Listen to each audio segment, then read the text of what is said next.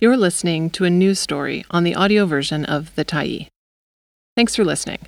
The Tyee is a nonprofit newsroom that is funded by our audience. So, if you appreciate this article and you'd like to help us do more, head on over to support.thetyee.ca and become a Tyee builder. You choose the amount to give, and you can cancel anytime. Despite reforms, big money still fuels BC politics.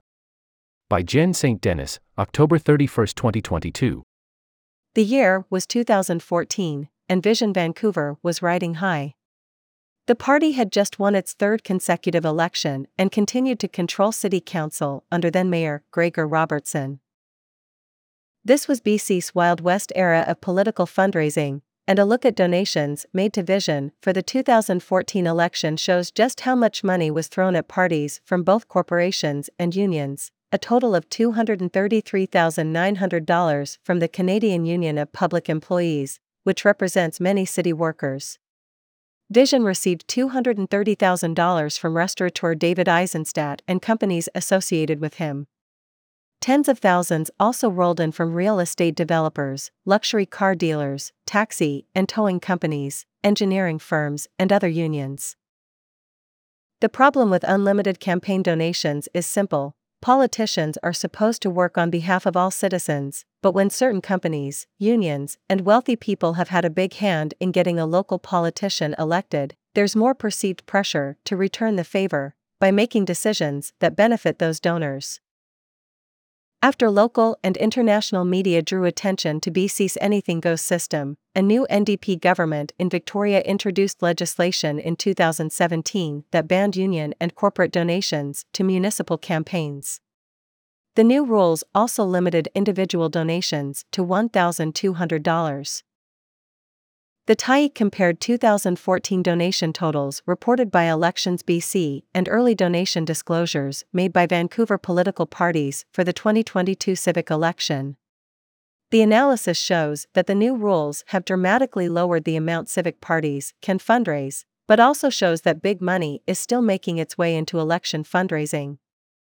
Elections BC will release official data for the 2022 election in the next few months. In 2014, Vision Vancouver received 693 donations over $100, for a total of $2.5 million. Their rival party at the time, the Nonpartisan Association, received 868 donations over $100, for a total of $2.4 million. In 2022, incumbent Mayor Kennedy Stewart and his party, Forward Together, got 727 donations totaling $472,059. ABC Vancouver, the party that ended up sweeping City Council, Park Board and the School Board, received 665 donations and raised a total of $539,789. None of these figures represent the total amount of donations parties had to work with in 2014 and 2022. But we've limited our analysis to just the donations received in each civic election year. After several elections run under the new rules, new patterns are emerging that show big money is still finding a way into the coffers of political campaigns. Similar trends have emerged in other provinces that capped donation amounts. Dov Conacher, the co-founder of the watchdog group Democracy Watch, says these patterns show that BC's new rules haven't gone far enough. When you ban corporate and union donations, but still have a relatively high donation limit of $1,000 or more, it's just a sham system that still allows big money to flow in and people to have undue influence, Conacher said. Conacher identified two ways wealthy people and corporations can work around donation limits. They're called funneling and bundling. Here's how they work. Funneling. When donations are funneled, family members and company employees give individual donations that don't exceed the donation limit. Together, those donations can equal the same amount the company used to give before the new rules came into play. It's only illegal if the company reimburses the employees or family members for their donation. Donation patterns seen in the 2022 disclosures show that some wealthy business people whose companies used to make significant donations to civic parties have now switched to donate as individuals, and their family members are donating the maximum amount as well. In 2014, Aquilini Development and Construction gave a total of $60,000 to Vision Vancouver. Francesco Aquilini is listed as one of the directors of the corporation. In 2022, Francesco Aquilini gave $1,250 to Mayor Kennedy Stewart's Forward Together party, as did 8 other donors with the same last name. The same pattern can be seen for other major real estate companies that are run as family businesses. Omicron is a real estate company founded and run by the Decotius family, and 9 people with the last name Decotius donated $1,250 each to Stewart's campaign. Colin Boza of Boza Development, and 7 other people with the same last name, donated $1,250 each to a rival party, ABC Vancouver. Lululemon founder Chip Wilson, his wife and his 4 sons, 2 of whom are still teenagers, also donated $1,250 each to ABC. The Tyee is not suggesting that any of the donations described violated BC's election rules. Funneling can fly under the radar when family members don't share the same last name or when the donations are coming from unrelated employees. All it does is obscure that big money flowing, Conacher said. It doesn't actually stop it. So it was actually easier before to say, oh, this corporation gave $20,000. And now you have to try and track down, who are these people, are they connected to this business? Quebec limited individual donation amounts to $2,000 back in the 1970s. But Conacher said that when the government of Quebec audited 5 years of election donations in 2011, auditors discovered $12.8 million of donations that had likely been illegally funneled. Without a whistleblower coming forward, it's nearly impossible to prove that illegal funneling is occurring.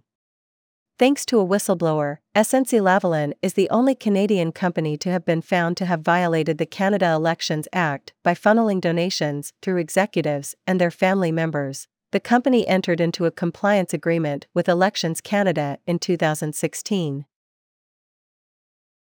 Bundling. Bundling is a term that describes the practice of organizing a fundraiser for a political party. It's legal, but Conacher said it can still lead to the star fundraiser being able to wield influence over a politician or a political party. You have a party where a bunch of people come who each donate $1,000, and then you let the party know it was my party that recruited all these people, Conacher said. During the Vancouver civic election, a spreadsheet that was found on the sidewalk pointed to Stewart's party, Forward Together, making a similar fundraising attempt, although many of the people named on the list denied they had ever agreed to act as fundraising captains.